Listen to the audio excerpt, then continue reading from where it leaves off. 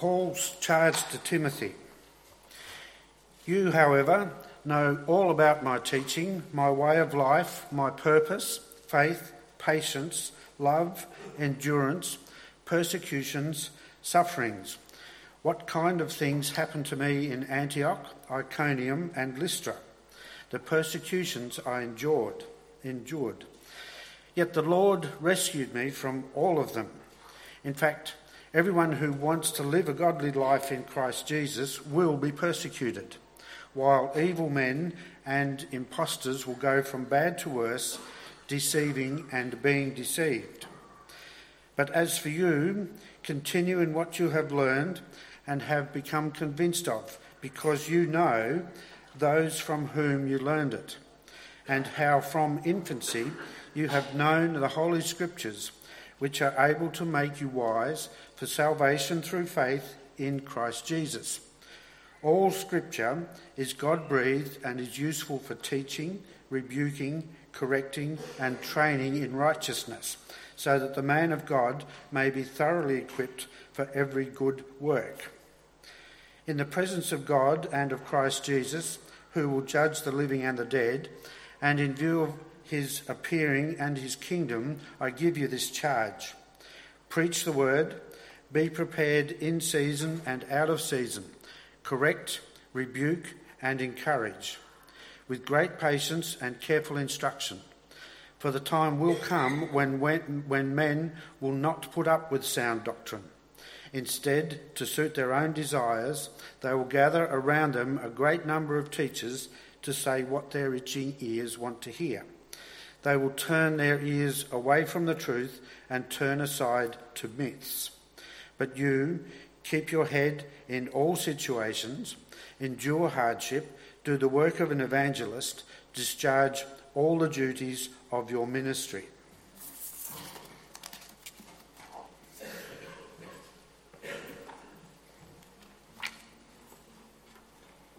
Let's pray.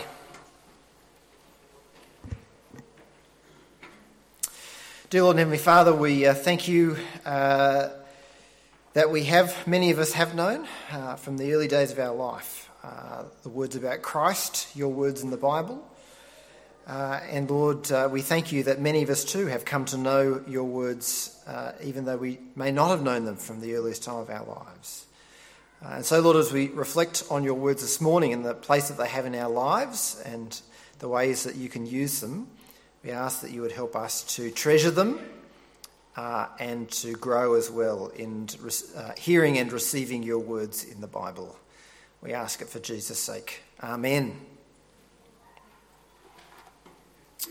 Well, we're continuing our series today on the disciplines of the Christian life, or the practices of the Christian life. Last week we looked at the idea of discipline in the Christian life in general and how that fits with God's grace. How is it that we have to put in effort and we have a responsibility, and then God is also working in our lives as well. This week we're looking at the particular issue of hearing the word, hearing God's words in the Bible and reading from the Bible.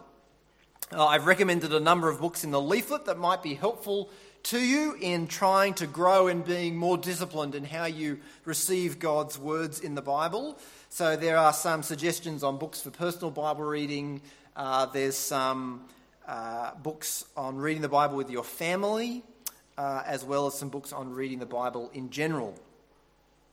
I've benefited as well tremendously from Peter Adam, who has written a lot on this. So he's written Speaking God's Words, is about preaching, Hearing God's Words, which is about biblical spirituality, and another book called Written for Us, Receiving God's Words in the Bible, which are all great books that are worth reading as well. Most of what I say is probably just going to be a complete rehash of what he said, but that's okay. He doesn't mind. But the question that I really want to start with is, what place do words have in our spiritual lives? What place do words have in our spiritual lives? We live, I think, in a pretty visual culture. We live in a world surrounded by pictures, surrounded by films, by televisions, by screens. We're seeing things all the time. And in that kind of age, in that kind of culture and society, what place do words have? Are words obsolete? What place does reading and hearing have? It's important to realise, though, I think, that even though we live in a visual culture, reading and hearing and speaking and writing are still the foundational ways of forming and building relationships and establishing trust. So a picture on Instagram might be fun and it might develop kind of a modicum of relationship, but people still write and people still speak when it comes to the deep matters of their heart. A picture is actually not worth 1,000 words. And the proof of that is the fact that when people post pictures on Facebook and Instagram, they always add a caption. They can't help but add a caption. And actually, if you don't add a caption, you often have no context for trying to discern what they're talking about. And even with a little caption, sometimes you're going, what on earth is going on here? Now, actually, pictures are easily not understood. We have no idea what they're saying. But also, pictures are actually easily misunderstood. They are meant to mean one thing and they mean something else entirely. They're taken to mean something else entirely. No, relationships are built not on pictures but on words. Words start a relationship. My name's Bob, what's your name? Words can escalate a relationship. Will you marry me?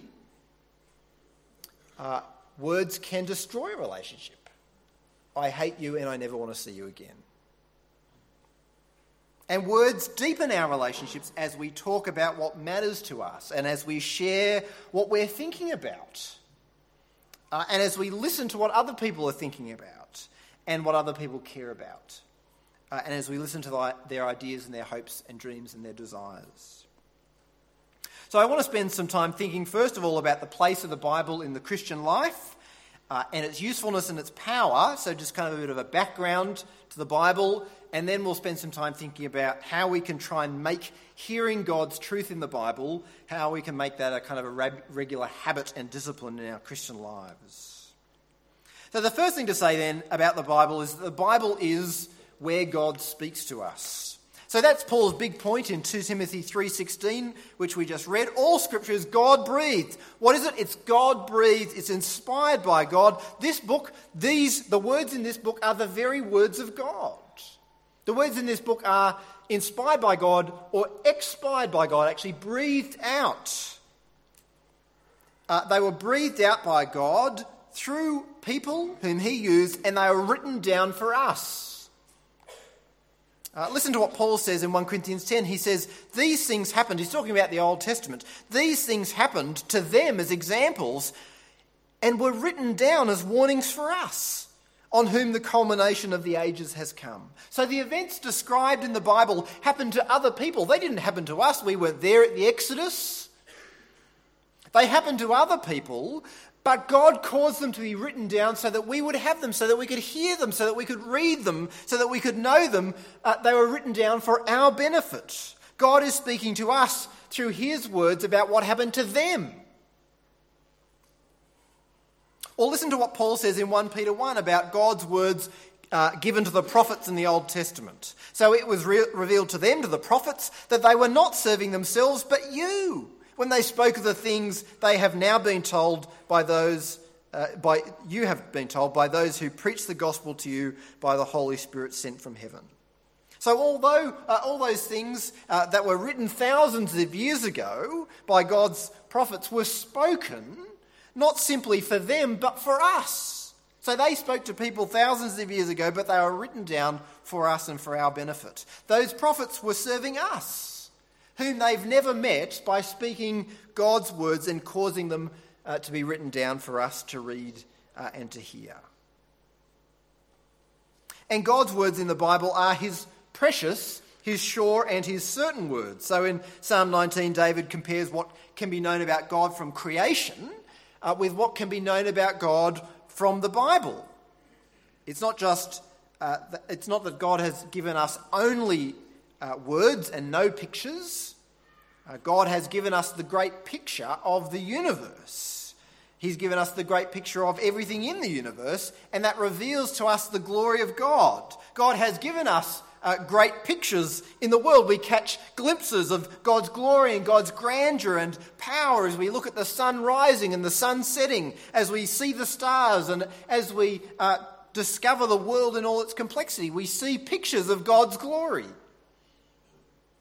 But David says that pales, what we see in creation, that pales next to what we discover about God in the Bible. So David writes, "The law of the Lord is perfect, refreshing the soul. The statutes of the Lord are trustworthy, making wise the simple. The precepts of the Lord are right, giving joy to the heart.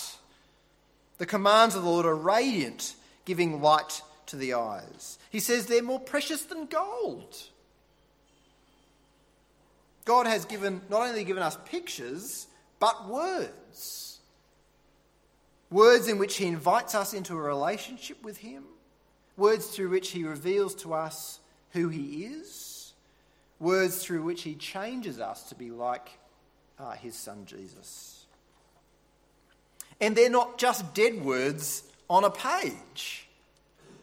They're living words made powerful by the Holy Spirit. The writer of Hebrews says, before he quotes an Old Testament psalm, he says, "So as the Holy Spirit says," that is, the Holy Spirit still says, "Today, if you hear his voice, do not harden your hearts." That is what God spoke thousands of years ago.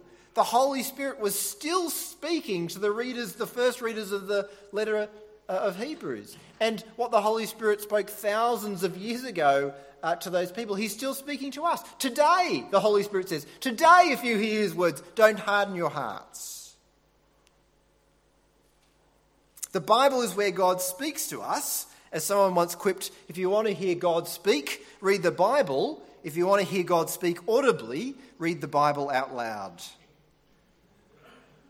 The Bible is God's authoritative word. In it, God speaks truly and completely. We don't need anything else. There's no other place where we can discover God. Without the Bible, we're lost and we won't know God. Without the Bible, we'll simply make God up in our own image. The Bible is God's sufficient word. We don't need any other word from God. The English reformer Thomas Cranmer wrote, "If there were any word of God besides the Scripture, we could never be certain of God's word. And if we be uncertain of God's word, the devil might bring in among us a new word, a new doctrine, a new faith, a new church, yes, himself to be God. If the church and the Christian faith did not stay itself upon the word of God, certain as upon a sure and strong foundation, no man could know whether he had a right faith and whether he were in the true church of Christ or in the synagogue of Satan." So the Bible is where God speaks to us. That's the first thing. But because of that, says Paul, the Bible is profitable for the Christian life. If that's where God speaks, then it must be profitable for the Christian life. So look at verse 14. "But as for you, Timothy, continue on what you have learned and have become convinced of, because you know those from whom you learned it, and how from infancy you have known the Holy Scriptures, which are able to make you wise for salvation through faith in Christ Jesus." So first of all, Scripture makes us wise for salvation through faith in Christ Jesus. It's in the Scriptures that we meet Christ, our Saviour. Jesus says to the religious leaders of his day, "You study the Scriptures because you think that in them you have eternal life." That is, they're reading them, they're thinking, they're trying to work out what they have to do. But Jesus says, these are the very Scriptures which speak about me. That's the point. In the Scriptures we meet Jesus. And it's in the Bible that we discover the good news of God, which Paul says in 2 Corinthians 4 is the knowledge of God's glory displayed in the face of Christ. That's what we find in the Bible, the knowledge of God's glory displayed in the face of Christ. It's in the Bible that we meet Jesus, the very Word of God himself, God's ultimate self-expression, the one who reveals God. It's in the Bible that we meet Christ as our Saviour. It's in the Bible that we discover that Jesus died for sinners. That Jesus died for the sins of everyone who entrusts themselves to him. It's in the Bible that we're called to repent, to forsake sin and follow Jesus. It's in the Bible that we're called to count the cost. It's in the Bible that Jesus says, "Come to me, all you who are weary." It's in the Bible that God says to us, if we confess our sins, He is faithful and just and will forgive us our sins and cleanse us from all unrighteousness. It's the Bible that makes us wise for salvation through faith in Christ Jesus. But the Bible not only introduces us to Christ, the Bible grows us in our relationship with Christ as well. So verse 16, all Scripture is God-breathed and is useful for teaching, rebuking, correcting and training in righteousness, so that the servant of God may be thoroughly equipped for every good work. The usefulness and the profitability of the Bible is grounded in the fact that it contains the very words of God. And those God-breathed words are useful, says Paul, for all kinds of things relating to our training in knowing and loving God in Christ.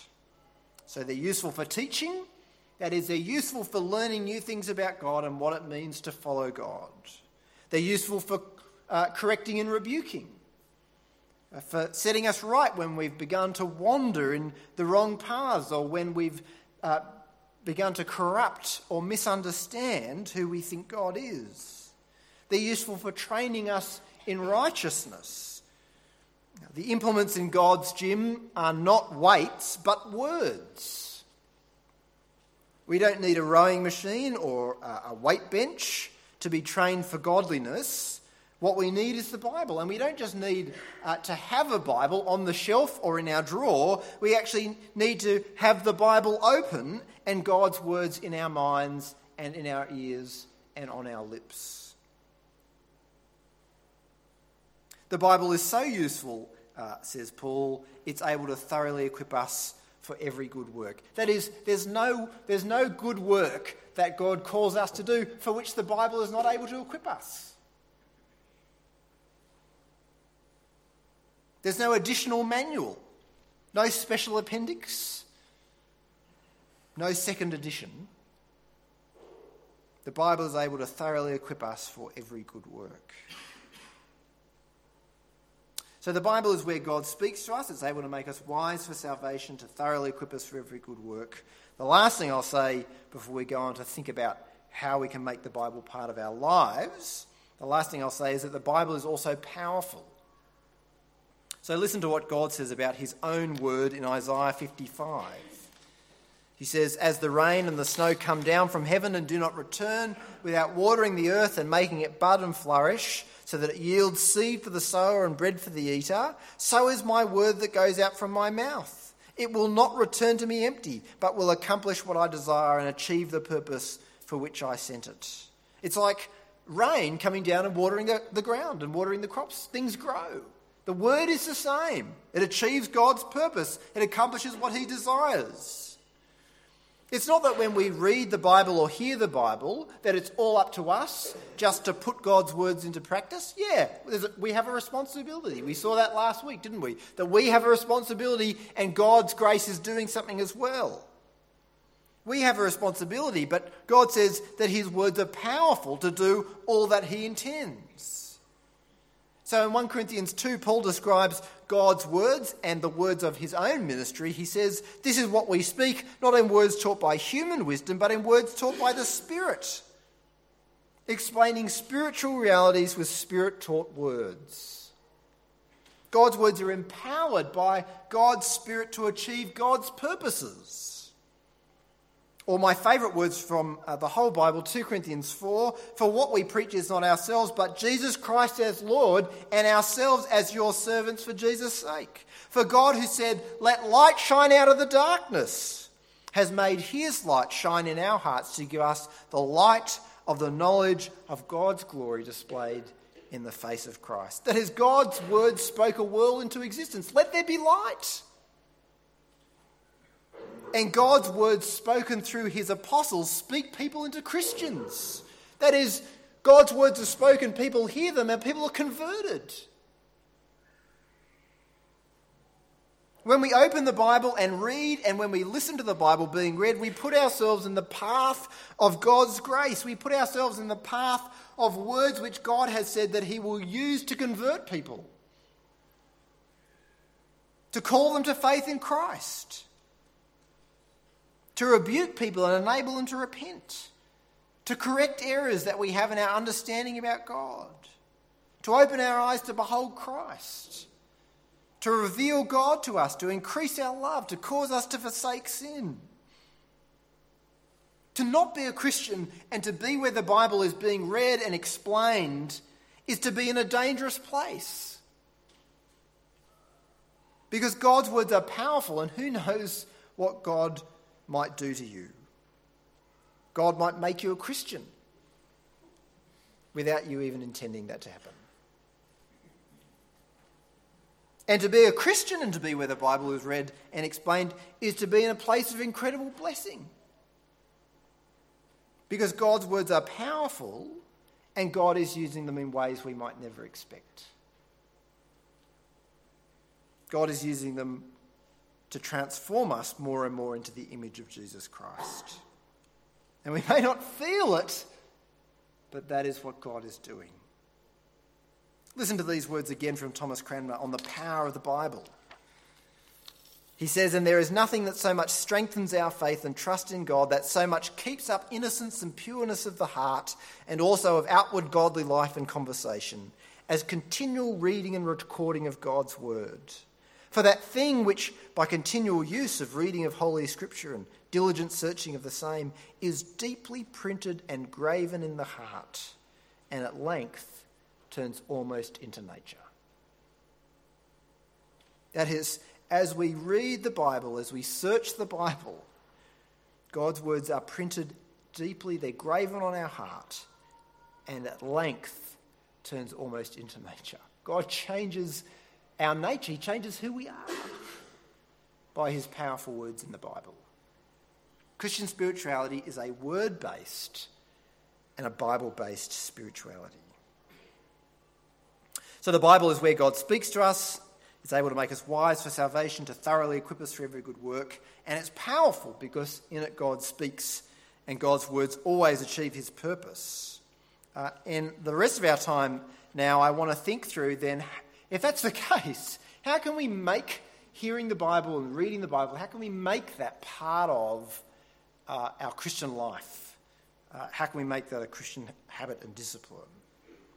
Well, let me just give 4 ways I think that we can build that into our lives.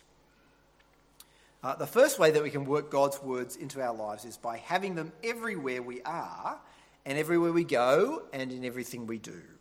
So these famous words from Deuteronomy 6, "Fix these words of mine in your hearts and minds, tie them as symbols on your hands and bind them on your foreheads, teach them to your children, talking about them when you sit at home and when you walk along the road, when you lie down and when you get up. Write them on the doorframes of your houses and on your gates." In other words, get God's words everywhere. Get them where you can't help but see them. How do you get them into your hearts and minds? How do you do that? By putting them everywhere. So I have a picture on my fridge that was done by one of my nieces, which says, I love this, it's got a rainbow, it says, "Uncle Carl, Psalm 52:8 says, I trust in God's unfailing love forever and ever." And I think that must have been an inspired work of God, because those are exactly the kinds of words that I need to read on my fridge every day. I trust in God and his unfailing love forever and ever. Or I had a friend at Bible college, and you would go to his house, and over the walls of his bedroom were Bible verses. All these Bible verses printed out. And every time he'd come across a new Bible verse that he needed to keep hearing and keep seeing, he printed it out and he put it up on the wall. Deuteronomy 6 says we should have the Bible's words where we can keep seeing them. And it also says that we should have them on our lips. So always be speaking about them. The example that Deuteronomy 6 gives is we should talk about them with our children. Because if we don't talk about the Bible, if we're not always talking about the Bible, then how will our children hear what God has to say? And how will they know that the Bible is important to us if we don't speak about it? What we speak about shows what we're excited about.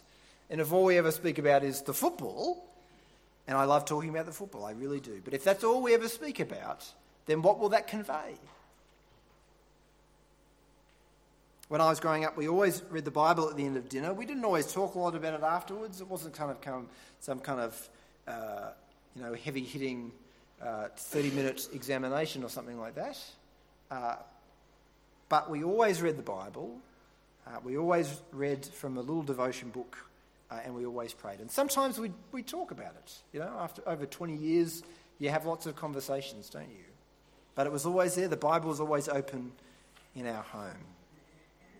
If you can't think of what to talk about, then use a book that you can go through with your family after dinner. I said before, I've recommended some books in the leaflet.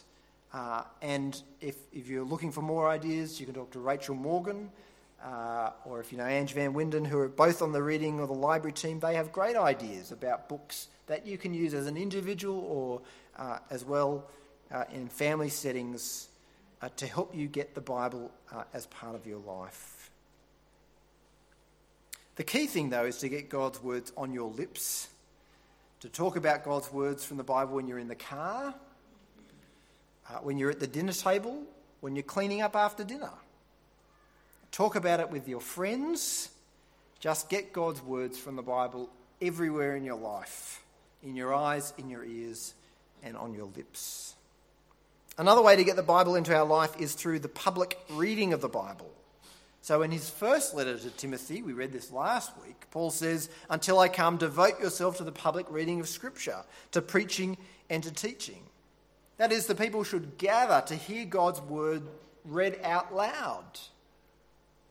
In fact, in the early church, because nobody had a Bible, that was the only way that you could hear what God had to say, right? You couldn't go home, you couldn't open your Bible after breakfast or around the dinner table. You had to meet together to hear it. So too, after the Reformation, it became a common practice to read large slabs of the Bible during the church service. That was, again, because people didn't have access to the Bible all themselves, and also because a lot of people were illiterate. So when Thomas Cranmer set about reforming the church in England, he hoped that most people in every town would come to church for morning and evening prayer every day. It's ambitious. And he arranged for parts of the Bible to be read consecutively at each morning and evening prayer service. There would be a reading from the Old Testament, the Psalms, a Gospel, and then from the rest of the New Testament. And the idea was that in the course of the year, get this, you would hear the Old Testament once, most of the New Testament 3 times, and you would read through all the Psalms in a month, every month. It's extraordinary, isn't it? Now, as it turned out, that didn't work all that well. In the second edition of the prayer book, they cut that back. But it reflects, doesn't it, a commitment to the idea that hearing the Bible and hearing lots of the Bible is really helpful. And it's really important. It's interesting, isn't it, too, that when we're encouraged to read the Bible through in a year, we're always encouraged to do it on our own. And how many of us have started to read the Bible through in a year program and never got past February? It's true, isn't it? One of the reasons that we often read out a relatively long passage from the Bible is because it's, in church that is because it's important to hear the Bible. I don't know if anyone remembers Acts. You're probably still scarred by some of those weeks where we read a couple of chapters. Maybe I think one week we read 3 chapters of Acts. Dave's nodding. He remembers. He's scarred. But that was so that by the time we finished going through the book of Acts as a sermon series, we had heard together as a church the whole book. Because let's be honest, if I said, and when you get home you can read the rest, how many of us would have actually have done it? You see, it's helpful to read the Bible together because most of us struggle with the discipline of reading the Bible on our own. And somewhere in evangelicalism, we've actually shifted from reading the Bible together to the dominant emphasis being on reading the Bible on our own. But actually, that's really hard to do. When you do it with other people, it helps you to actually do it. So I love reading the Bible and studying the Bible at church and in growth group and one-on-one with people because I'm so lazy that I struggle to do it on my own. And what I struggle to do for more than 10 minutes on my own, I can happily do for an hour with someone else. So I'm meeting with someone else to read the Bible one-on-one, and we're going through 2 Corinthians, and we keep spending way too long. I mean, we talk about other things, but we set aside an hour, and it ends up going for 2 hours. Because it's actually easier to do things together with other people than it is on our own. So we can get the Bible into our life by having it everywhere. We can get it through the public reading of the Bible. But we also not only need to hear God's words read, we need to have them explained, applied and proclaimed. And so the third way that we get hearing God's words into our lives is through preaching, through this. All through the Bible you find God's people gathering to hear God's words read, but then also explained. One of the great examples of that is Ezra in the Old Testament, which confusingly is actually in Nehemiah, not Ezra, but in Nehemiah 8 we read about how Ezra gathered all the people to hear God's words. They read it from daybreak until noon, so that's what we're doing next week, 6 o'clock here at the church. But it's extraordinary, isn't it? And Ezra didn't just read it, he also explained it. So Nehemiah 8:8 says, they read from the book of the law of God, making it clear and giving the meaning so that the people understood what was being read. It's no good if you just read the words and people go, oh, what was that about? Or Paul says to Timothy in 2 Timothy 4:2, preach the word, be prepared in season and out of season. Correct, rebuke, encourage with great patience and careful instruction. To preach, it's not a word we really use much anymore, but it means to announce or to herald something. And the idea, the imagery, the history of that word is of a herald sent by a king or a ruler or a government to announce a message. Like in the days gone by with the guy with the bell. Ring, ring, ring, ring, ring, bang, bing, bing, bing. And he goes, hear ye, hear ye. That's the message. It's a message from the king. And Paul says to Timothy, that's what you're doing. Timothy is God's herald, and he should, says Paul, be announcing God's message all the time, in season and out of season, when it's convenient, when it's not. And the message that he has is not a new message or some new revelation. He's to preach the word written down, the word which they have in the Bible. And he's to announce it, proclaim it, explain it, and apply it. And he should use all the variety of the uses of God's word, correction, rebuke, encouragement, and so on. Here is, I think, a profound description of the task of preaching. I've used it before, but it's a great reminder. James Stalker wrote in the 1800s, I like to think of the minister as only one of the congregations set apart by the rest for a particular purpose. A congregation is a number of people associated for their moral and spiritual improvement. And they say to one of their number, look, brother, we are busy with our daily toils and confused with domestic and worldly cares. We live in confusion and darkness, but we eagerly long for peace and light to cheer and illuminate our life. And we have heard there is a land where these are to be found, a land of repose and joy, full of thoughts that breathe and words that burn. But we cannot go thither ourselves. We're too embroiled in daily cares. Come, we will elect you and set you free from our toils, and you shall go thither for us, and week by week trade with that land, and bring us its treasures and its spoils.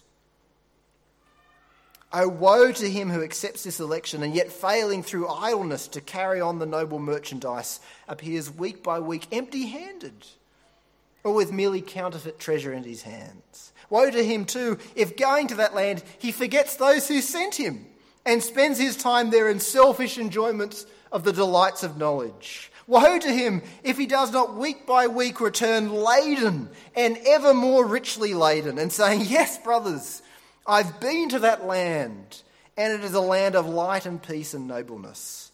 But I have never forgotten you and your needs and the dear bonds of brotherhood. And look, I've brought back this and this and this.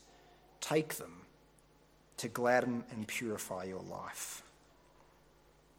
The role of the preacher, my role, Steve's role, the role of those others who share from the Word, is to take the time, more time than most of us have, to dig deeply into God's Word, into the treasures of God's Word, and to come back laden and ever more richly laden with the treasures of God that we can enjoy together.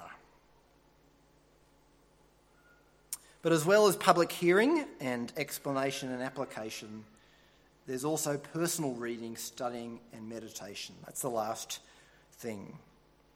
In the Old Testament, when Israel got a new king, each new king would have to copy out the law by hand. Wow, imagine doing that. There was only the first 5 books probably that he had to copy out. And he was to read that so that he could know it and so that he could have it on hand to study every day. But what was true of the king in general, that is, he was to be familiar with the Word of God, was to be true of the people as well. So in Psalm 1 we have that great image of a person who meditates on God's Word. Blessed is the one who does not walk in step with the wicked, or stand in the way that sinners take, or sit in the company of mockers, but whose delight is in the law of the Lord, and who meditates on his law day and night. What are they like? They're like a tree planted by streams of water, which yields its fruit in season, and whose leaf does not wither. Whatever they do prospers. We need to not only hear the Bible, to hear it explained, to have it everywhere in our lives, we need to meditate on it. We need to spend time absorbing it ourselves. We need to chew on it and digest it and reflect on it. We need to preach it to ourselves. We need to drench our minds and focus our minds on the words and the works of God, rather than all the other things that come in and distract us, rather than all the busyness in our mind. Sometimes it's like white noise, isn't it? You just find that your mind is going over the same things over and over again. You're not even thinking about anything, or you're thinking about everything. And we need to stop, and we need to speak God's words into the noise of our lives. How do we do that? Well, David Mathers, in his book Habits of Grace, distinguishes between 3 ways that we can interact with the Bible. And I think they're helpful to understand. So he lists reading, studying and meditating. And he writes, there's a place in Bible reading for raking, that is like raking the garden and gathering up the leaves at a swift pace. But then there's a place when we dig in Bible study, we unearth the diamonds. In meditation, we marvel at the jewels. Bible reading is like watching the film in real time. Study is like going through a clip frame by frame. Meditation then, along with scripture memory, is for lingering over particular frames and pressing the significance to our hearts and lives. So there's 3 kind of ways of interacting with the Bible. There's the quick reading through, getting the big picture, raking up the leaves. There's the digging, that hard work where we need to work to dig into God's word. And then there's stepping back and actually meditating on that and pressing those truths into our lives, actually enjoying them. Continuing the metaphor, he points out that while raking the backyard is pretty light work and is done fairly quickly, digging is difficult, backbreaking, and can leave you tired and sore. But unless we dig, we don't get to the diamonds. We might tidy the yard, but we don't find the treasures. And unless we step back to appreciate what we've dug up, we may as well be digging up worthless pebbles. There's no shortcuts to getting the Word of God deep down into our hearts and minds. It takes reading and hearing, it takes study and investigation, it takes concerted reflection and prayer. Peter Adam recently wrote an article on meditating on the Scriptures that was published on the Gospel Coalition Australia, and he gave a number of tips for getting God's Word into our lives and then into our hearts and minds. And I want to just finish with those tips this morning. So tip number 1, instead of reading a new passage of the Bible every day, read the same passage for the whole week. Number 2, memorise a key verse from that passage and then repeat it to yourself as often as you can each day. Turn the words of your Bible reading. Number 3, turn the words of your Bible reading and memory verse into prayer. When we pray the Bible's words, we own them, and when we pray them, we reinforce them in our hearts and wills. Number 4, reduce the amount of time you spend each day listening to or watching the news, because our daily news is sadly full of the words of the wicked, the sinners and the scoffers. It's good to know what's happening, but not good to be overwhelmed and infiltrated with gossip, scandal, triviality and spectacularised bad news. Number 5, print out copies of the Bible passage and put them on the doors of your bedroom, bathroom, study, office, kitchen, fridge, sink, dining table, in your car or on your bike. If you have a bike or if you use it. Number 6, send yourself a daily email or text message with the verse on it, or send it to somebody else for that matter. Put the Bible verse to music and sing it to yourself. Whenever you exercise or travel, meditate on the Bible verse and say it aloud. Tell family and friends and anyone you meet about the Bible words which you're meditating on, and encourage them with its message. There's a good chance that whatever you need to meditate on will help others, and it will be a ministry to them. And as you say them to others and encourage them to receive them, you will reinforce them to yourself. And finally, get a whiteboard in your kitchen, write the Bible verse on it, and talk about it with your family each meal for 7 days. Do corporate biblical meditation, just like in Deuteronomy. God's words are powerful words. They are words from God.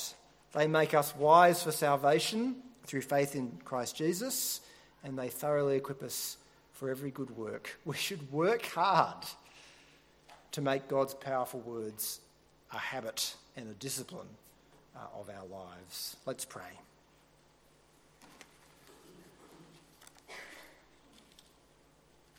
Heavenly Father, we've just spent time hearing and reflecting and meditating on your powerful words. And Lord, we pray that those words will sink deeply into our hearts and be graven onto them, and at length would turn almost into nature. That the truth of your word, that the things that you call us to, that the things that you promise to us in Christ would shape who we are by the powerful work of your Spirit. Lord, thank you that as we read the Bible, we hear you speaking to us, not merely to others, but to each one of us. Thank you that we hear words of love and welcome, the offer of forgiveness, the promise of eternal life for those who trust in Jesus. Lord, make us wise for salvation and thoroughly equip us for every good work. Transform us into the image of Jesus Christ. For your glory's sake, we ask it. Amen.